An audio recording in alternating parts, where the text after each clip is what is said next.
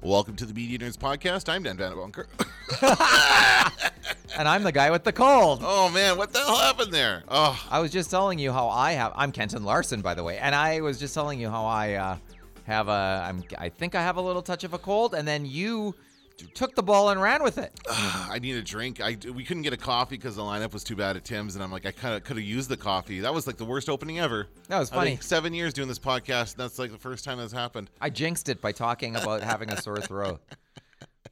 And by the way, I'm here with a sore throat. I come to school, I do my work, I diligently go from class to class, and then as I do that, I start getting emails going, I can't make it. I'm feeling a touch under the weather. That's how I read that. Oh, is that right? That's what the email sounds like when I read it in my head. All right. And yet I'm here. Here you are. That's right. My theory, right? You should never take a full sick day. If you're super sick half day. That's true. I can only remember the only time, like I've taken sick days before. Mostly it's when my kids are sick, to be honest. Yeah, like, that's I have to stay home with the kids. But the only time I really missed extended, remember I had pneumonia a couple of years back? I missed like a week of school because I had pneumonia. Oh, that's terrible. And I stayed home. And I couldn't come to work. I couldn't give it to everyone. I remember actually I had to finish one assignment. I came in because there was one final assignment I had to do with the J majors. And I had to be here because it was a live news read, so I had to be here to operate and to mark them live. And basically, they would come in here and they would stand way far away at the door. I said, "Okay, go in there," and then they would just do their thing, and that was it. They came in one at a time. They did their newscast, and that was it for the assignment. And then I went home, and that was the only time I came in that entire week just to make sure that was done. See, I don't have children, so I can't take off work for those purposes. And and it's true. There's always exceptions to the rule of, take a sick half day. But generally, if you have pneumonia, you can't come in. Right. And if you have some very serious illness, same thing. But for your general tickle in the throat and that kind of stuff, generally you'll feel the worst when you get up in the morning. Yes. And then by noon, it's kind of like, well, could you get through the rest of the day if you're at work? And I think most people would go, yeah, I think I could. It's just too much of a pain for us to miss, especially if we have to miss classes to catch up. Like, we'd get as few classes as possible anyway. So if we miss a class, that's completely a whole thing wasted. And we have to scrunch something else together, cut something to make it up, and it's just not worth the trouble. Yeah, you actually pay for it worse later. Right. It's interesting, though, just while we're on this topic, I wonder if, because people call in sick, like if your workplace has sick days, paid sick days, right? People are more likely to call in sick. And a lot of workplaces prefer that because they don't want you to get everybody sick. Like a radio station is like that. Of course, in radio, to get sick, to lose your voice is the worst thing ever. So everybody has their own individual mic socks and that kind of stuff. And if somebody's sick, they stay home and they get better. So they don't give it to everybody. But here in school, we don't give paid sick days. Students call in sick because it doesn't cost them anything necessarily. They lose out on the class they missed. Well, those are the days. Those are the days I create the tests out of. I go back to those days and I go, what were those days? And then I actually make a note. I carry a book around with me, and I go well, that's your deduction. Yeah, that's it. That's what you missed, and that's what you lose out on. I wonder if we actually charge them for missing school. If that would encourage. Yeah, we should charge them with assault. That's right. Is that what you mean, or you mean no? I don't. Charge them cash? Charge them money. Oh, anyway, boy. Okay, let's get into the nerd news. Nerd News.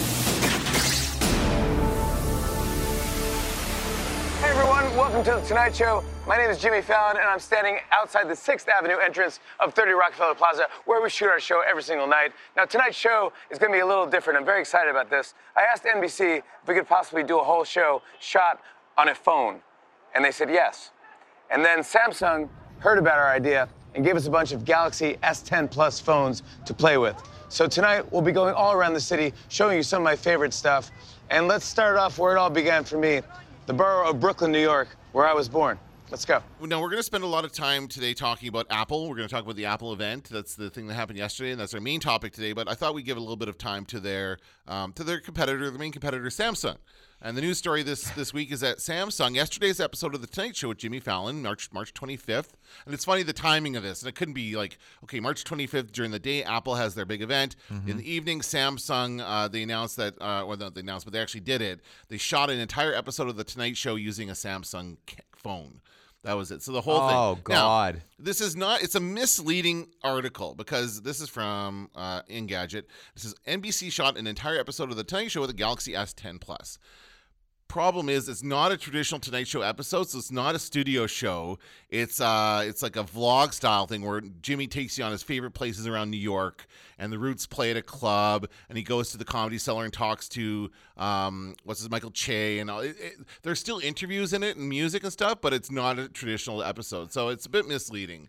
I wanted to see them shoot a real Tonight Show episode with the Samsung Galaxy phone. Sounds like an infomercial to me. Well, too. That's part of it as well. It's and especially with you add Fallon to the mix, and you know what you're getting into. Yeah, so it's kind of funny. It starts off with him like looking like a typical like a selfie cam vlog, like with the black bars on the sides, and then it's not a great. I guess their front facing camera isn't great, and they switch off to the other camera, which is really good, and that's the whole point of this, is to show them how good the camera is, which is fair. Most cell phone cameras, most new smartphones have excellent cameras, right? The front-facing one is really the old good. Ones aren't that bad either. Well, for what we used to, think about what we used to have, right? So anyway, that was an interesting tactic. Galaxy or Samsung still trying to stay relevant on Apple Day, as they frequently do. Right. They often try to do something on these days to get some attention back from Apple. How many times did Fallon say Samsung? I don't know. I didn't count it. But lots? Probably. Did you watch the whole thing? I did not watch the whole thing. No, it's all on YouTube, so you can go watch it. I was watching this interview. The interview with Michael Che is pretty cool. I mean, it's kind of neat. It's like a shot and this actually might be more of a statement about where late night talk shows are going. We see Conan doing a shorter version of his show with just one guest. Yeah, it's just him sitting in a chair with another guest across from him. This is a similar thing. It's Jimmy Fallon and Michael Che sitting at a table having a beer at the Comedy Cellar, and so maybe that's what talk shows are going to become, because maybe we don't want to see the sidekick and the couch and all that other stuff. It's my old joke about Conan, which is if he keeps getting promoted, pretty soon he'll just have a Twitter account. That's right. Because they keep cutting and cutting and cutting and cutting until he basically just has what the rest of us have. Right. I think it's to me also, it's kind of, it is in a funny kind of way, it's self-defeating for Jimmy Fallon to show what you can do on a mobile phone, because of course the thing that all the TV studios are now fighting with is the fact that we can all create our own content. Yeah. And people are more interested in taking their own selfies than in watching NBC programming, for instance. So it's kind of funny. It's sort of funny that the product placement is for the thing that's killing them. That in its own way, is killing them. Interesting. Yeah. Well, it's part of the online media landscape, right? It's kind of funny how that placement came to be. But they want to if they want to upstage Apple, they're going to have to do more than for sure. Because Apple's got great cameras as well. There's nothing distinctive there. And also Apple when we and Google and Samsung. When we get to the Apple discussion, we'll talk about I think Apple has some deep pockets, and we'll talk a little bit about we're talking about small potatoes here with this Fallon stuff. Let's just say that. Well, let's move on. Let's up the size of the potatoes a little bit to the next story and talk about another Apple competitor, Google. Last week, Google announced their new streaming service for games called Stadia or Stadia. It's the plural of stadium. Is what Stadia. Stadia. I don't know. Which nobody knows that's what that means. They're going to be launching a new streaming service just for video games that will work on any TV with Chromecast, on computers running a Chrome browser, and on Google's Pixel devices. You don't download the games; you just play them over any Wi-Fi connection. The Netflix product, so it is a subscription service, will include big name titles expected to launch later this year with big name titles like Assassin's Creed Odyssey and special YouTube features. I suspect that we'll see games like they're starting to show this on Netflix a little bit, like choose your own adventure kind of games, kind of like the Black Mirror episode, but also Minecraft Story Mode was on there, that kind of stuff where you can just choose different choices. I think back to the Walking Dead game where you got to choose different outcomes, that kind of thing, but also just regular games. Like they have a controller that they're selling with it as well that looks like a typical video game controller. So it's interesting that Google's jumping into the video game space as well.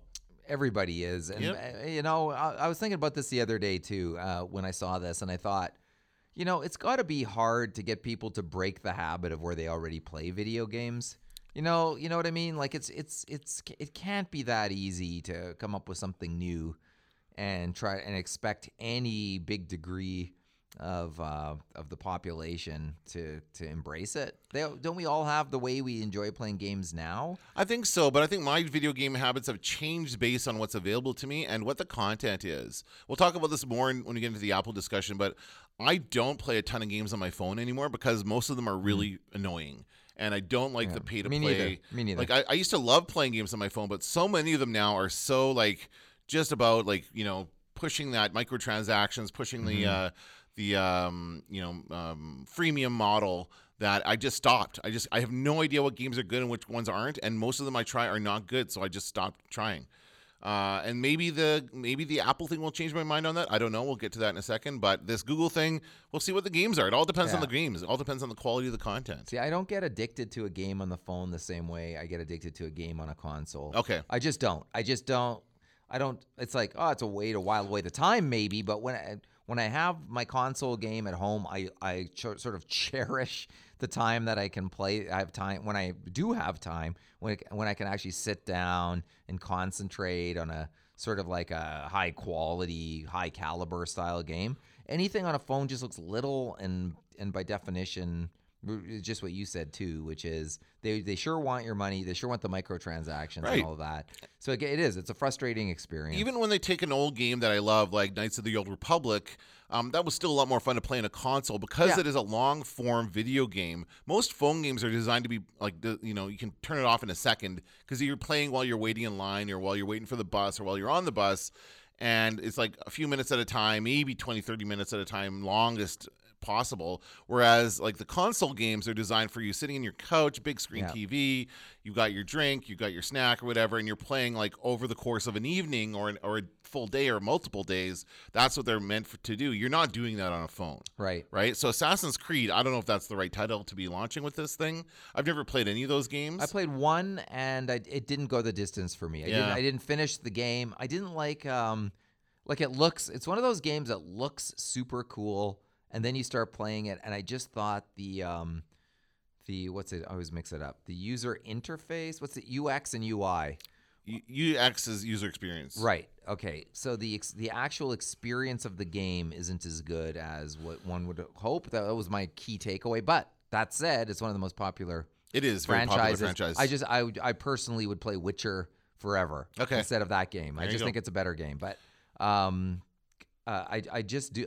For whatever reason, I just think. I mean, I don't know. I just think the way we play our video games is really entrenched. This Google thing I looked at and I thought, it doesn't change anything. It doesn't. It doesn't make your mind blown and completely change the way you think of video games. And I think these days, in order to get the market share, any degree of market share, I think that's what you need to do. Like, remember when Wii came out and it was just like changed the equation. Like, okay, there's this kind of console for this kind of game. There's this kind of console for this kind of game.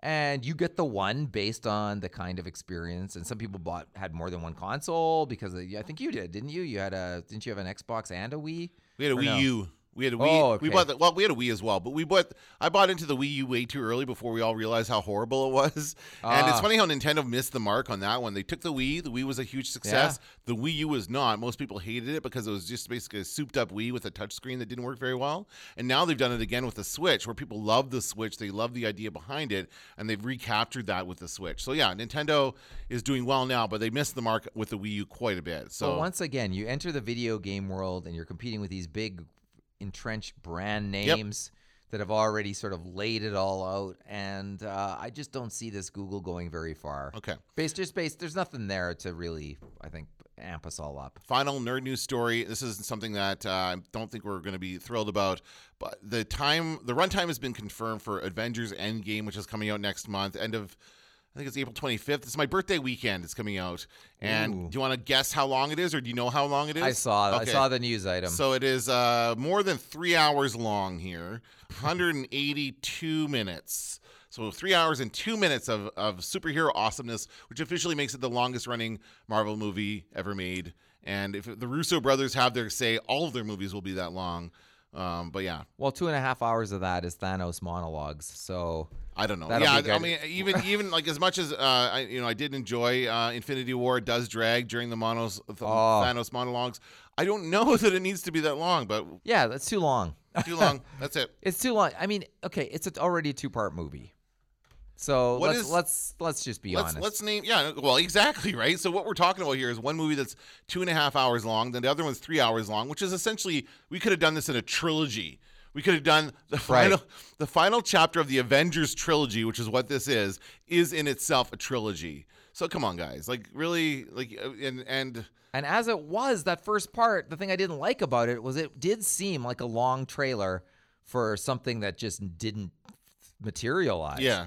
And not just that, the cliffhanger I thought was also false and misleading under the Competition Bureau's guidelines of the Government of Canada. I think we all got that, yeah. Because, the first wave of people saw it and were like, it's going to blow you away. You won't believe the ending. It's crazy. Everything's changed. And then when I saw it, I was like, nothing's changed. It's you can see where this is going. Exactly. And in fact, the film even sets up where it's going. Yes, exactly. So I don't know that we need we need to bowl down those bowling pins in 3 hours, because I think we could probably knock them down faster. Speaking of Wii Bowling. Remember that awesome game, Wii Bowling? I love.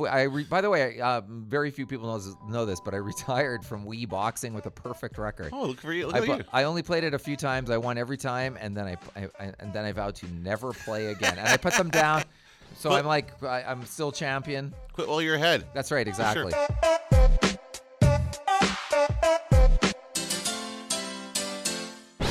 I'm gonna knock you out. Mama said knock you out. I'm gonna knock you out. Mama said knock you out. I'm gonna knock you out. Mama said knock you out. I'm gonna knock you out. Mama said knock you out. Break down. All right, let's get into the main topic here. We're going to talk about the Apple event yesterday. A bit of a different event. I think that was 3 hours. No, it was only 2. It was a little bit less. It was 2 something. A little under 2. And what I liked about it, first of all, let's start with the opening. Opening was pretty cool. It was like kind of this movie, like a 70s style movie title sequence that kind of mentions all their products and everything, which was really neat. I like that idea. And a throwback to the 70s, which is when Apple was born. So all that was great. But it was not focused on hardware or software necessarily. It was focused on what they called services, Apple services. Mm-hmm. So this is something that's been a little bit different. For example, they went through a bunch of the different services they offer. They put maps in there for some reason. They're still touting the Maps app, which I still don't use. Yeah. Because Google Maps is better. They still have to catch up to Google Maps. That's right. Still not there yet. What other services did they talk about that aren't the ones they highlighted? I can't remember now. Oh. Neither can I. Okay, so but these are like specific things that Apple Music, I guess, would be one of them, a subscription service. Sure. iTunes would be a service. Things that provide a service for you. They do something for you, as opposed to just the software and the functionality of iOS and that kind of stuff. Although I even thought there's a fine line between hardware and software. For like sure. It's almost like maybe they should have called it hardware versus software. I don't know. Well, the thing is, Apple has always been about selling content. Yeah, content is good. Yeah. They've always been about selling their hardware through the software. Like the software has always been something that was included, and you buy their hardware because their software is so good, right? Mm-hmm. Like iOS or even OS X for Macs is really good software. So that's why one of the reasons why you buy a Mac is because you like that operating system. So for this one, they will go through the different things they talked about and just kind of give our opinions on them, react to them.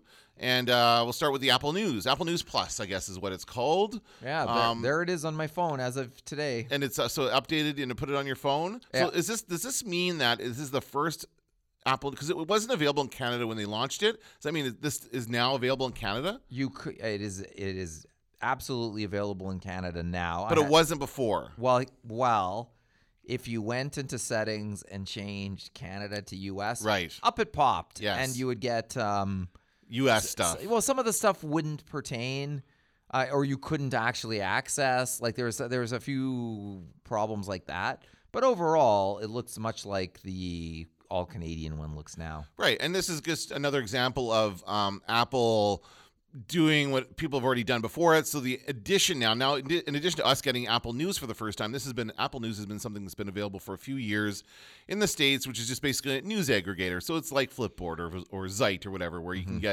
customize it, you can get news about what you want to get, which is great. They were trying to do it in a way that would still provide clicks and views to the core. Like you would still, I don't know how. Can you look up the Winnipeg Free Press on that thing? I don't know. Let me see if you can find that. I want to see if it lets you pass the paywall or not.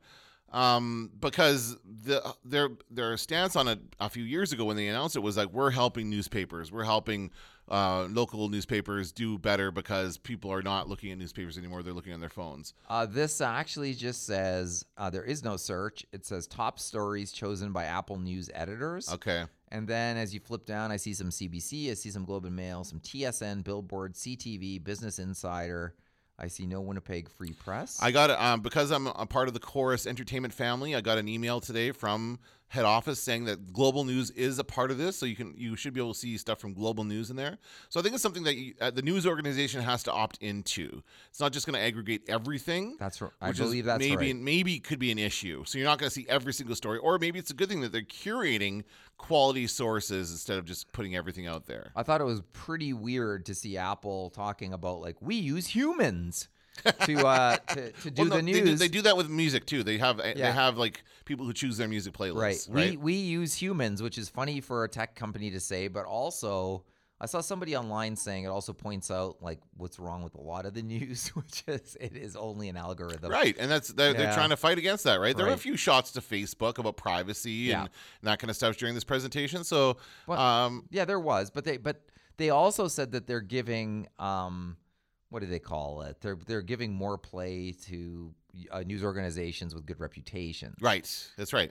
As opposed to trashy whatever. Yeah, but also it's not about. So we should see less clickbait on there, right? It's not about the clickbait; it's about the quality of the article. So hopefully that does play through. Now the other part of this was the Apple News Plus feature, which is the paid side of it, and that's again doing something that's already been done, but that's accumulating magazine subscriptions all in one place. You can read content from various magazines through your Apple News app. Now, do you subscribe to a magazine subscription service? You love magazines, like real magazines. Yeah, you mean an online one? Yeah. I've never done Texture, I think it's called. Yeah. Or there's a couple ones that you can do. I have purchased individual issues on Zinio. Let me think. Is there anything apart from that? I don't believe. For a while I had a wired subscription through the iPad and Fast Company on the iPad, but both of those I decided they're in plentiful supply here in Winnipeg, so it's not like I needed them delivered that way. Yeah. If there's something that I want to buy, there might be. I just can't think of it right now, but I don't think so. So Apple's selling feature on this is that you can pay, and they had it's funny, they had this image of like a newsstand, and Tim Cook is walking in front of this newsstand. It's like, those don't exist anymore. The newsstand does not exist anymore. Thanks to them, we killed it. But talking about how, people will love to consume this magazine because they don't want to pay for all these magazines. So it's like a $10 a month subscription fee, $10 US a month. Then you get access to all these magazines for one flat rate, right? Same as Apple Music. It's the same idea. Netflix for magazines. Exactly.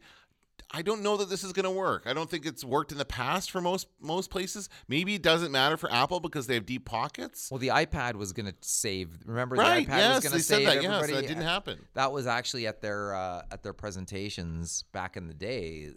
That's what they claimed, and that never panned out. No. So I don't know what the answer to this is. I think that I'm not a huge magazine fan. I've never been a big magazine reader.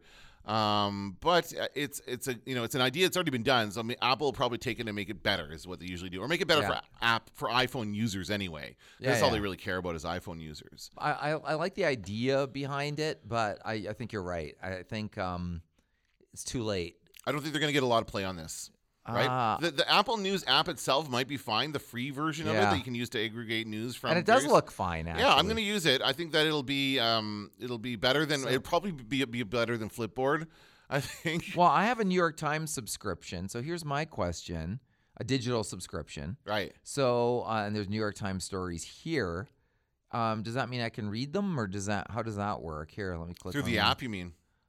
Well, it does tell you, because when I click on New York Times stories through Flipboard, it gives me the old, you have this many articles left kind of thing, which you wouldn't get because you have a subscription. Well, here's the New York Times in Apple News, and the article appears in its entirety, so I'm not sure. But does it say at the bottom that you have, like, it won't say it because you have a subscription. It probably reads that data on your phone. You think so? I think so. It's pretty easy to do that. I say not knowing anything about how that works. I'm not seeing... No, I'm gonna have to. This is like the first hour I've had it, essentially, no. so I'm not sure. But I'll be checking to see. Let's come back to it after a few weeks and see how it works. And the Globe and Mail's on here too. I have a newspaper subscription to the Globe and Mail. And trying to figure out how to log in online with your newspaper subscription is like the how many circles of hell are there? It's at one of those. 9. Okay. Oh, Is there 9 circles of hell? Maybe 7th. but it's very hard to figure out how to convert that thing. And by the way, and then when you do figure it out, the next day it's back to you not knowing how to do it again. Forgets it. Oh, it's awful. So it's just a nightmare. It's so bad. So I'll be clicking. I finally, by the way, I've been searching for the app for Global News, and there it is. I finally found it. And it's Canadian doctor uses century-old therapy to save husband from superbug. It sounds like it's a clickbait, but it must not be. No, that's a legit story. I heard it on CJOB this morning. Although to be fair, that broke yesterday. I don't know why they're repurposing it today. But Global News is, I think their content's good, but their advertising, I don't know how it's going to come through on that thing, but on their website, the advertising is awful. It's like this horrible window that stays, it sticks in the corner. They think it's a beautiful thing. It's like an ad that sticks in the corner and plays no matter where you go on the page. So they still count that as an impression, even though you're ignoring it. Yeah, they think it's beautiful is exactly right. But you know what? This is starting to really piss me off, particularly on my laptop at home, which is an older laptop. Like, yeah, it clogs it up and it makes it so slow. Yes, but even having I have a laptop that doesn't like to boot up very much because it's getting kind of old, and so just to get it running is like a major accomplishment. And then when those ads, there's some like I'm trying to think of one that I clicked on the other day. But there's some where the level of pop-up boxes is so out of control within the website itself that basically you spend the whole first 10 minutes just like click, shut one down, do a little work, shut the next one down. Well, that's why you need an ad blocker. That's why people use an ad blocker on their browser, just to avoid that crap. But the whole thing's self-defeating, right? Exactly. Because if you block ads, then the websites aren't making any money. Right. If the websites think they can make money, then they just fill it with clutter. And it just becomes this never-ending cycle. Mm-hmm. Like, what's the point in running an ad that's not useful and that nobody wants? Like, it's pointless. To make the client feel better. Right. That's right. But that only goes so far. I think about 50% of advertising is just to make the client feel good about themselves. Right. So I think that's to make sure the client sees the ad and then feels good about the purchase. Yes, that's right. That's terrible. Exactly. That's why you put them in it. It's the same thing. Exactly. If you put them in it, they see it and they feel self-satisfied. Yeah. And they decide they want more of the thing that makes them feel so good. That's right. That's exactly. It's like this total advertising sales strategy. Okay. Next thing they talked about was the Apple Card. Oh, boy. They're launching a MasterCard credit card. It'll integrate into the Apple Pay app, which is, I guess, to be fair, a really good service. This is another service they're talking about. Apple Pay, a lot of people use it to pay for stuff. I think it's interesting that they showed 99% adaptation rate in Australia for businesses, 90% in Canada, not very well. I think 70% in the U.S., which is they're still writing checks in the U.S. U.S. has always been behind on this stuff. I don't know why that is, but debit. The U.S. is not. Yeah, remember when debit came out in the 90s? The U.S. was so behind on that they did not adapt whatever. Debit for years and years after we had it here. You still go to buy groceries in the U.S. and there's the grandma with the checks. Yes, for sure. And that's something that I don't think I ever saw in Canada. Was somebody writing a check for groceries? And that is why. Now we'll talk about the credit card in a second. The actual that's it's basically you apply for a credit card. And, obviously you have to have a good credit rating, get approved for it. And, they talk about the benefits, like you get approved instantly, you can use it instantly. Well, that's a nice change, right? There's everything they talked about, all the crappy stuff about having a credit card, it looks like they're addressing it, right? No fees, lower interest, blah, blah, blah. You can use it right away. You can use it on anything. It's all very well and good. I really enjoyed the awkward silence when they announced that Goldman Sachs was the bank behind it. Holy crap, you could hear a pin drop in that theater. Everyone's like, really? This is the bank you're going with for this? It's the brand that's forever going to be associated with the crash of 2008. Even though there are many banks involved in that, Goldman Sachs is one of those ones that stood out. Well, here's something. Here's a key takeaway for you, and that is there's a book. I can't think of the name of the book that celebrates Goldman Sachs for having an incredible employee and human resources effort. That the whole book's about that's the Goldman Sachs difference is that. Right. So we can give them props for that. If nothing else. Sure. And then they say this is their first foray into the regular consumer market because they've been involved with businesses this whole time, and so all that is funny. But then they come up with this actual card. So I'm confused. Okay. Let's stop right there. Okay. I thought the reason why you want this thing is so that you don't need a credit card. So the credit card is your phone. Right. So why is there a credit card? To be fair, that's the case with every credit card. You can put any of your credit cards on the Apple Pay app and use it, tap it anywhere. This credit card is for places that don't have tap. So you can use both. Yes. Okay, because this credit card does not have, and by the way, okay, let me ask you this. Do you think they're poking fun at themselves with that little video they made about the card? What part? The part where they show like the laser etched titanium, blah blah blah, and all those kind of shots of the when they show the. Did you see the video? Yeah, I didn't think they were. I thought they were trying to make fun of themselves a little bit. Well, it's just a freaking card. There's no number on the card either. No, there's no nothing. It's got a magnetic strip on it, so you can swipe it like you would normally swipe a credit card. That's what that is. I know. I think they actually like that titanium magnetic strip with the. I could have sworn they were making fun of themselves. I was like, this has got to be. That wasn't Johnny Ive, was it? No, it wasn't Johnny Ive. But I think that I'm like, this is hilarious because they're like showing the it's a card. Like, what else can there be? But there is no. I read an article that said there's no tap or contactless purchase chip in it. Because you would use your phone for that. If you had the opportunity to tap, you would use your phone to tap. It's for the places that don't have tap.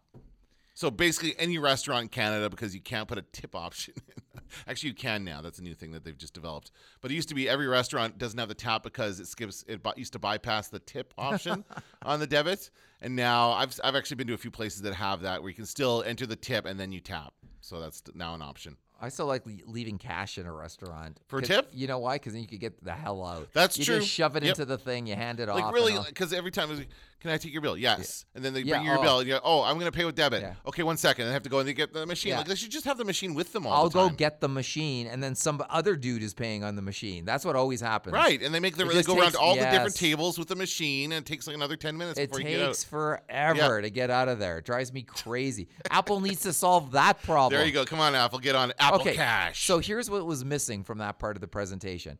What are the interest rates? Yeah, they didn't say. Yeah, exactly. Well, they said they would be low. Well, compared to what? I don't know. Compared to the normal. Compared to the 9,000% that every other they said credit card be company low. They had some compelling rewards. How much you get Apple Cash back. How much line of credit does one get? Oh, I'm sure it has to be good. They're not going to give a credit card to just anybody. What is the process by which you're approved? What do? Do they call your employer? They do a credit check like any other credit company would do. So they just look at your credit report? I would think so. They said it's fast and easy to do it. So if you apply, you can apply through your phone and get approved and start using it right away. So that's got to be like a straight up credit check. It just seemed odd to me that you're giving, because essentially this is the first foray into credit cards and loans and interest rates. They've had their kind of payment plan option for iPhones for a few years, where you can like just pay a monthly thing and just upgrade your iPhone every time a new one comes out. That's different. That's like a layaway kind of thing. Own, yeah, rent to own. That's what that is. Okay, which is also sketchy. Yeah, but this is different. We're in the loans business, and that's why they need a bank. I guess. Although they have deep enough pockets, they could have just done it themselves. I think associating with Goldman Sachs is a mistake. I think just do it through MasterCard if you're going to. They said they partner with MasterCard already. Why do they need Goldman Sachs? Is it legal to market a credit card and not say what the rate is that you pay back? I don't know. It was just an announcement. They haven't marketed anything yet. No, I know, but if you say that the initial presentation is a marketing presentation, which it looked like to me, I'm just surprised that they maybe it's in the fine print somewhere. We have to go back and look. I don't know. They'll. I'm sure they'll reveal that. That eventually. To me was the big question. What happens if you use it or you forget about it, and there it is. There's the interest gathering. Well, how much are we talking about? They say they're not going to focus on the minimum payments. All the stuff that you hate about your credit card bill, they're not doing. So fair enough. And boy, you really don't want to give your kid access to your phone anymore. No, you don't. Oh my God! I learned that the hard way, and I had a regular credit card hooked up to my phone. But yeah, it's like they're trying to make this as easy as possible. But they also want every single person to have. They want your kids to have their own individual phones. Right. They want everyone to have an Apple device. Well, so. I think when I saw it, that's all I could imagine. Was like now the kid is going to steal your phone and has everything. Has absolutely everything. Speaking of pricing, the next thing they announced in the event was the Apple Arcade which was about the video games. So let's get back into the video games thing. So this is essentially, again, another subscription service where you subscribe and get access to more than 100 games with more to come. And these are apparently high-end, well-made games with no freemium options. It's just a straight-up like game that you play on your phone. Seems okay. Depends on the games, right? Yeah, and I just didn't. I thought that was probably the longest and most boring part of the whole presentation. Right. Yeah. Because a game is a game is a game is a game, and they didn't show us anything that was. They didn't show us any gameplay from anything. They showed us like trailers for the games, and some of them look great. But I wonder again. The biggest question they didn't answer is how much is it going to cost? Why can't they answer that now? That would be good to know. And it would also be good, and it was a little confusing too. Like, are these also games you can play on Apple TV? No. Oh, so they made that clear? Sorry. Apple TV. It is available on Apple TV. These are not games you can buy in the App Store without this subscription service. These are games exclusive to this subscription service. And the subscription is for phone and TV, phone, and TV, iPad, and iPad, everything. Yeah, everything. Even your MacBook. So wherever you have an Apple screen. You can play the game. In theory, the game is available. And you can. The cool thing is that you can continue it. So you can play it on your phone on the way home, and then you can put it down and go on your Apple TV and play it on your Apple TV. Right. So again, very simple. Like I assume they're using that newer Apple TV remote, where you can kind of use it like a controller. I'm sure that's not great. And I think you can buy. Actually, went on the Apple website. You can actually buy a controller for your Apple TV now. So you might want to buy a controller for your Apple TV. I don't know if that's worth it or not.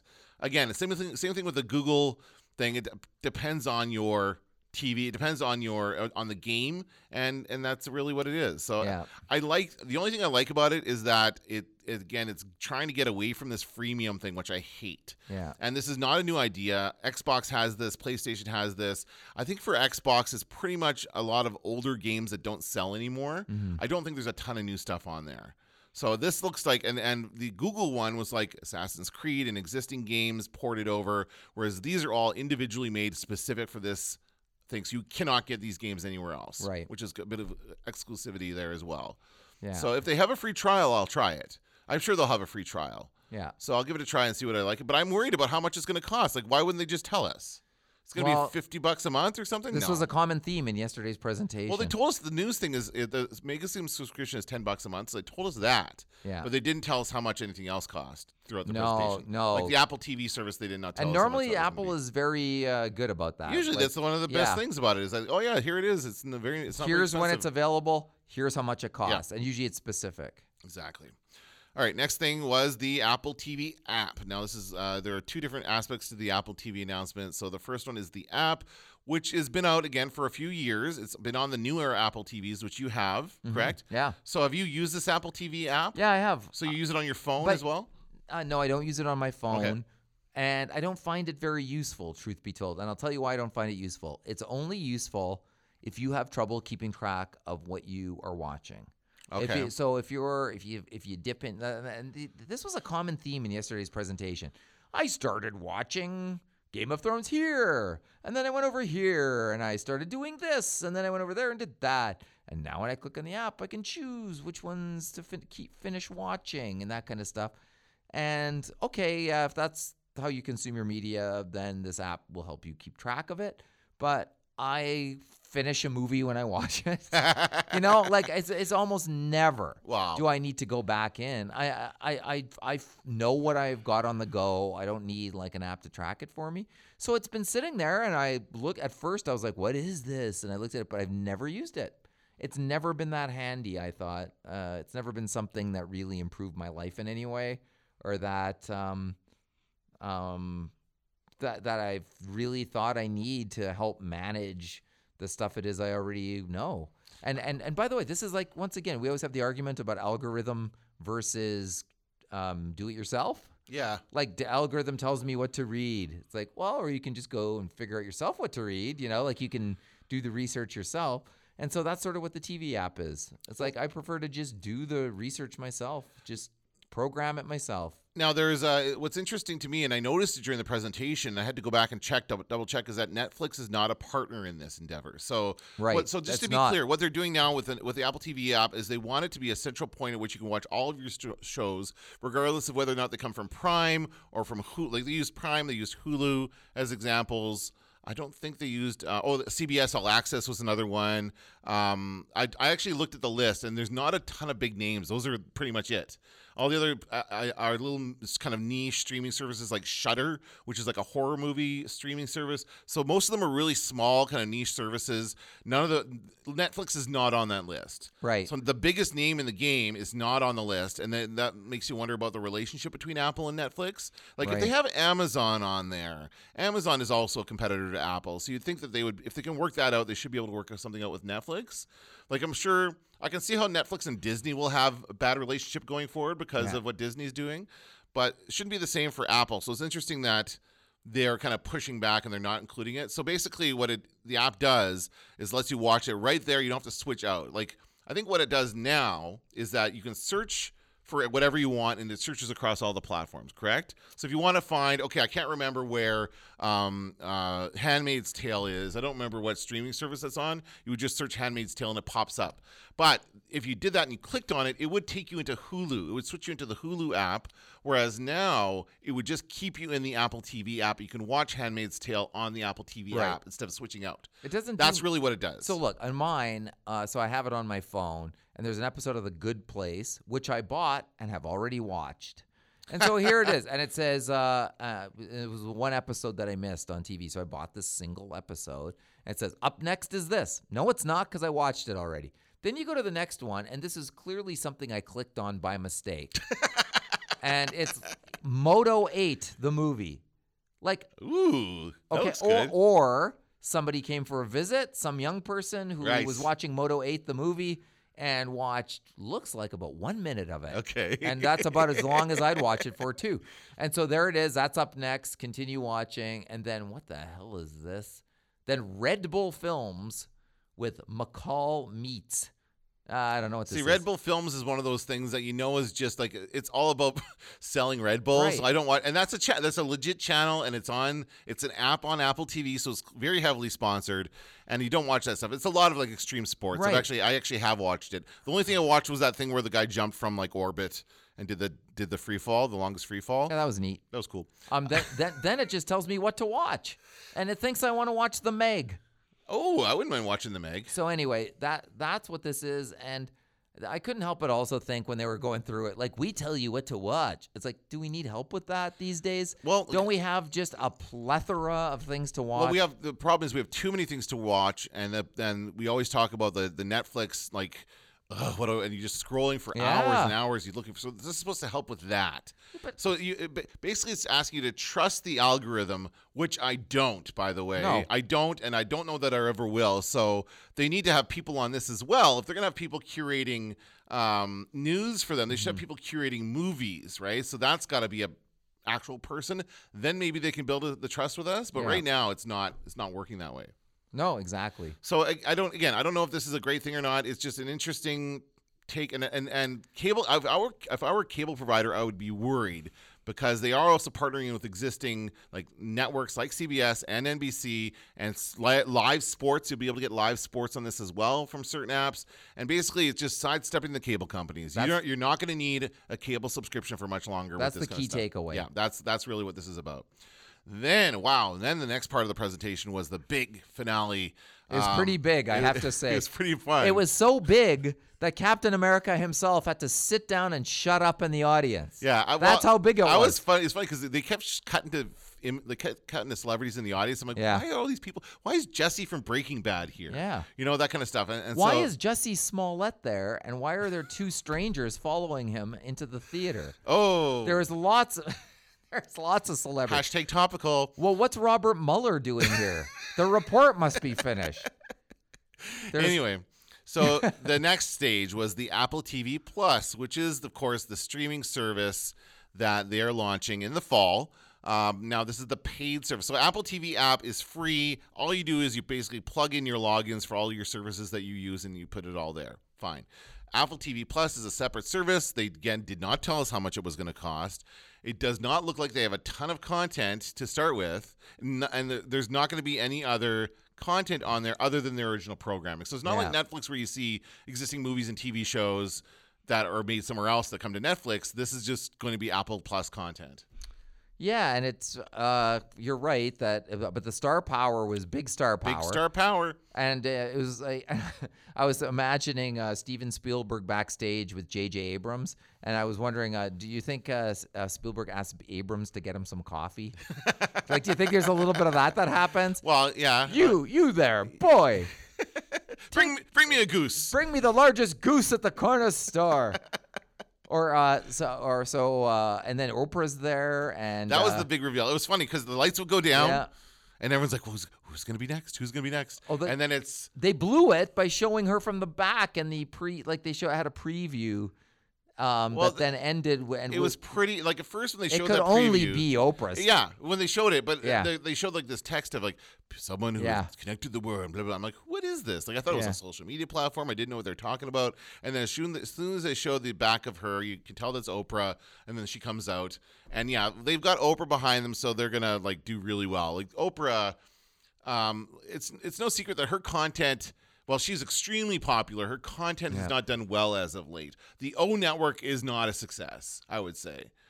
I don't know Who knows? I mean, you'd have to see a balance sheet to know. Well, I know, but it's it's not like in this fragmented media world. I think people really miss her regular TV show that she had that was on TV, normal TV, and we don't have that. We have to subscribe to, and we occasionally, if you have the O Network, occasionally you'll get Oprah special in which she talks to somebody, but that's like few and far between. Although she's on 60 Minutes now as well. Is she? Right? Isn't she still doing that? Yeah, you got me. I haven't watched that in a long time. I haven't watched it since Morley Safer was there back in 1976 or But so she is doing, for example, documentaries. She talked about. She also talked about her book club, which is a super popular thing. She's going to do live streaming interviews with the authors, which is really cool. I like that idea. Some of the other shows they talked about, Spielberg talked about Amazing Stories, which was a great show in the 80s. Remember that show? Oh, yeah. It was awesome. I love it. I think I watched all of those. Yeah, they're great. So they're bringing back Amazing Stories, which is a great idea. I made a joke about how any movies made on Apple TV Plus, are those going to be eligible for an Oscar there? But, I mean, well. It did appear, and Hollywood Reporter has an article, too, saying it looked like they are gearing all systems go to win awards. For sure, but right now it's all series. There's no standalone films planned for this, as far as we know. Right, and it looks, I mean... Although they said that Taika Waititi is going to remake Time Bandits, but as a series maybe, or I don't know, anyway. There's a lot of, I mean, it all went by pretty fast too, and it was, the star power was definitely amazing. Yeah. I was amazed by that. I wasn't expecting all of that. But it was light on the content itself, and it was light on like what the content itself would look like. Even Aquaman came out, and who else was there? Talked about a TV show in which nobody can see. Right. But how are we seeing them? Right. Like, is it going to be a black screen? I didn't know what he was talking about for a second. No, but it's not, obviously. But it's hilarious. Like that was not coming across very well. And he's a monster, by the way. He's hilarious. He's 90 feet tall. Sure. And then some of the friends were there. Of the friends, Rachel was there. That's the only one that kind of looks like, I don't know. It looks like this is a concept as old as the Mary Tyler Moore show. Right. The behind the scenes of a news broadcast. Come on, we've done it a million times. Yeah. With Steve Carell as Ted Baxter. Or as it also reminds me of the Canadian Newsroom. Remember the Canadian Newsroom? Like, that was another great show, and with a dumb anchor. Like Steve Carell's clearly the dumb anchor, and they kept making jokes about that. Yeah. So I don't know about that one. The one with Kumail Nanjiani looks cool. Like if it is like a kind of an anthology series about stories of immigrants in America, that's a great idea. I like that idea. It's definitely high quality content. Yes. Made by very well known people. Prestige content. Oh, and by the way, Steven Spielberg's suit probably was about $5,000. Sure. I'm guessing it was a beautiful suit. Oh, very nice. I need one of those suits. But I mean, a lot of it didn't stick with me, so I don't really know what it is. And I don't know that they have enough content to launch a streaming service. It doesn't seem like they have a ton of stuff. Well, they showed an image of like all the creators, and it's like maybe 20 people there. Well, that's right. And yesterday, after I watched the presentation, I went online to try to get more information. And all I really found, and once again, the date is the fall. And, right, exactly. And how much does it cost? Unknown. No, don't know. And the only thing I found online was there are rumors it's free. There's rumors it's free. No, it's not going to be free. I would find that hard to believe. Yeah. Although, if you're trying to, we talked about grabbing market share. If you wanted to grab some market share from your pals at Netflix or something, then making it free would be one way you could do it fast. I guess so, but I think that I don't think you could do that. I think it's got to cost something, but I don't know that it's going to be. Look, I could sign up to be the first to watch when Apple TV Plus premieres. So is there a sign up? It's a sign up, but doesn't that tell you it's not ready to go? Like, it can't be ready to go. Like they don't have a date, meaning they don't know when it's going to be ready to go. No, I don't believe so. Oh man, that's rough.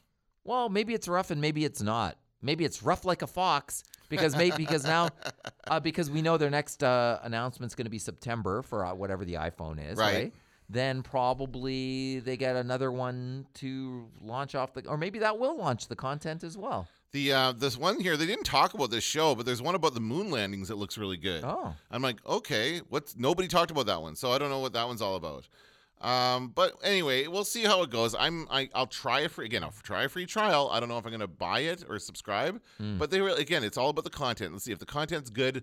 I'll go there, but it'll take me a while because it took me a while to go to Prime, even though Prime's got some amazing content. You still haven't signed up for Prime. So no, it's because you're going to go broke. Well, signing up for all of them. There's almost too many of these services. Plus, now. I have the full slate of channels on Shaw, and what I really wanted to see Apple TV Plus do, and they danced around it a bit, but what I'd really like to see is, okay, like what can I assemble on this, and how much will it cost me? That's right. And then maybe I will pull the plug from Shaw. Maybe I will, but I need more details. Actually, that would be a good thing. I'm going to do that because I don't have a cable subscription. Yeah. I'm going to make a list of all the shows that I would want to watch. Yeah.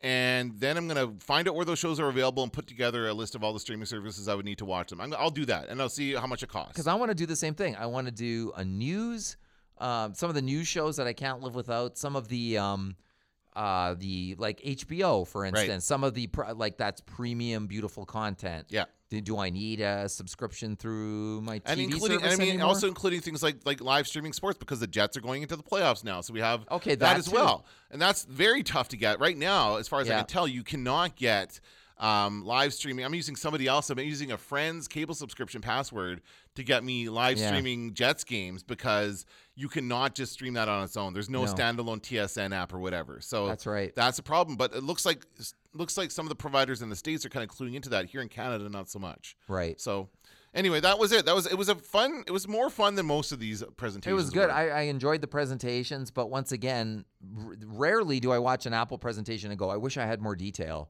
But I did. For this one for sure. Yeah, you wonder what's going on. So but overall, for entertainment value is very high. Oh yeah. It's always fun to see Tim Cook. And I also like when Tim Cook says thanks to whoever just presented, and you know that person's like, oh, he thanked me finally. Well, everyone except for Oprah. Yeah, that's right. Oprah doesn't care. No, There's Oprah a bit of an awkward exchange between them on the stage at the end. What I always can't help but imagine when I watch it is these are the Apple employees who are either in the audience or go up to present. You know, they're just like shells of individuals because they've had to bust their ass to make this technology and this presentation work. Right. And so, they're sitting there, and probably in some cases they're sitting there going, please work. Or, yeah, please exactly. Don't crash, or don't let this happen, or that kind of thing. Happened many times in the past. And they're also being pressured to deliver stuff on time. And my guess is it's probably a very unforgiving environment for that. So you see them all there. They all look like beaten down, like shells of human beings. I love how he took the time to thank them all at the end of this one, which is interesting. Yeah. So there you go. Thanks all his employees finally. It's good, but I think Tim Cook, the guy we love, is one guy, and Tim Cook, the guy who needs to deliver for shareholders, is a different guy. We saw a little bit of that Tim Cook when Donald Trump called him Tim Apple. You saw his face. There's actually a GIF of his face falling. Yeah. When Donald Trump says that, he's like, his face just drops. Like, what the hell did you just call me? He also wouldn't smile in the picture. Right. The famous picture. Yeah. So I think he might have more edge to him than what we think. Sure. We would have to have that job. Oh, absolutely. Take over for Steve Jobs. You have to have an edge. Sometimes you'd have to yell a little. I'm guessing, and and maybe he doesn't as much as Steve Jobs, but he probably wants to. He probably kills them with his eyes. Let's do some recommendations and get out of the podcast. Okay, go ahead. Oh, you know what? Before we get to that, I do want to respond to your recommendation from last week. Yes. So you recommended the Afterlife, the Ricky Gervais series, which I watched, and again, it's almost like a movie. It's like 6 episodes, like half an hour each, like a 3-hour movie. It's really, really easy to watch. Yeah. It was very good. I really liked it. I'm curious, though. It's sweet overall. So sweet. Yeah. And a lot of the same actors from Derek, that were in like, a lot of those people. I were enjoyed in it. seeing Very them. good. Yeah. But my question is, when you recommended this, so we're going to get into spoilers here, so skip ahead if you don't want spoilers. But when you recommended it, you said that there was something that you're not sure they should be talking about. What were you talking about? When I watched that show, the very first shot in the very first episode is the classic, I'm dead now, but I'm reporting to you by video. Okay. And I was like, not that again. All I could think of is Michael Keaton in that terrible movie where he goes like, okay, honey, now I have a puzzle for you or whatever. And you're like, oh, please. Like, how many of these freaking recordings could they have possibly made? And there's a lot in this one for sure. Right. And so to me, it's just like, okay, the show it's a good show, but no more of that. No more. If you do a sequel, I don't want there's some more VHS tapes. Or there's some more. That's the thing. Like, I don't know if they'll do a second season because this one seemed to be wrapped up pretty well. I'm not sure. Although he always follows the same pattern, which is 2 seasons and a special.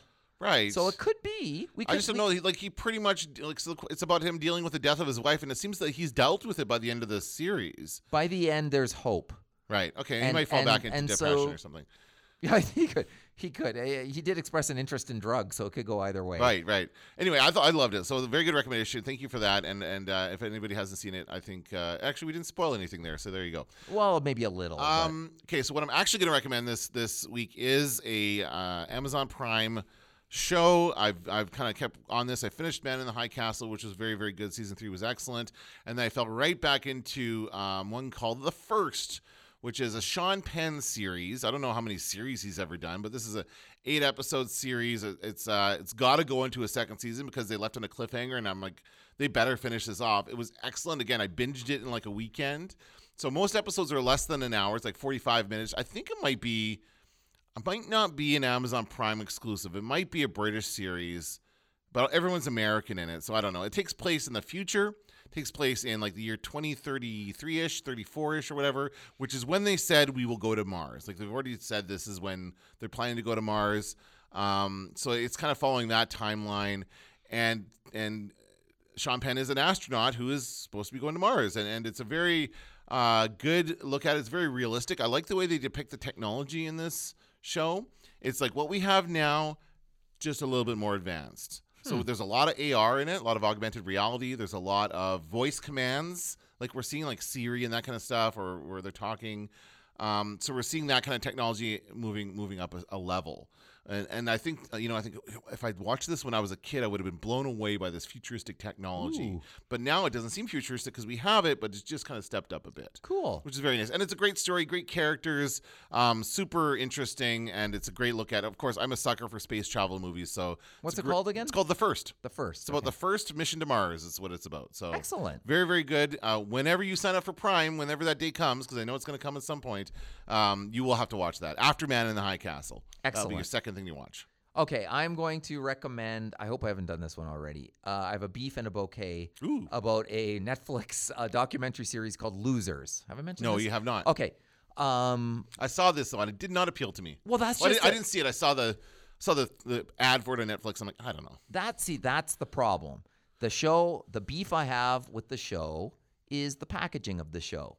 It's called Losers. And when you watch that little preview and when you see the title, you're like, oh, it's like a documentary about a bunch of losers, like the guy who falls down the cliff on the agony of defeat at the beginning of Wide World of Sports. Yeah. For like 40 seasons or whatever. And you're kind of like, well, this can't be good. And so I watched the series, and it goes by really quickly. And I found myself enjoying. There's one that's so, but the rest of them are good. And there's 2 that are specifically Canadian. Oh. And including one about curling. And I'd say, I like curling. This is what I'd say to people. And that is, go to the one about curling. Sure. Canadian, start there. I think that's the best one. So this is about, to be fair, it's about people losing in sports? Is it all sports? No, let me think for a second. Is it all sports? That's what I got from it. Like, that's what I got from the trailer. It's like about people who lost big games in sports. Right. It's definitely sports dominated. Okay. Yes. And, but in this particular case, the curling one, there's a lot of nuance there. There's some very interesting people, I will say, interesting Canadians, and maybe stuff to us. It's fun to watch somebody reporting on stuff to us that's normal, right? And like that to them is not. Okay. So I'm gonna say particularly watch the one about curling, and then decide if you want to watch the other ones. But I think it's worth watching the series. But I'd say that particular episode, I think most Canadians would just watch it and love it, and it's a quick little watch. So. Okay. The curling episode of Losers is the one I recommend. All right, there you go. How's your throat? How's your voice? Much better now. Talking for an hour about our favorite media has cured mine too. I feel a little better, to tell you the truth. There we go. All right, that's going to do it for this episode of the Media Nerds. I'm Dan Vadabonker. I'm Kenton Larson. Don't let the door hit you on the ass.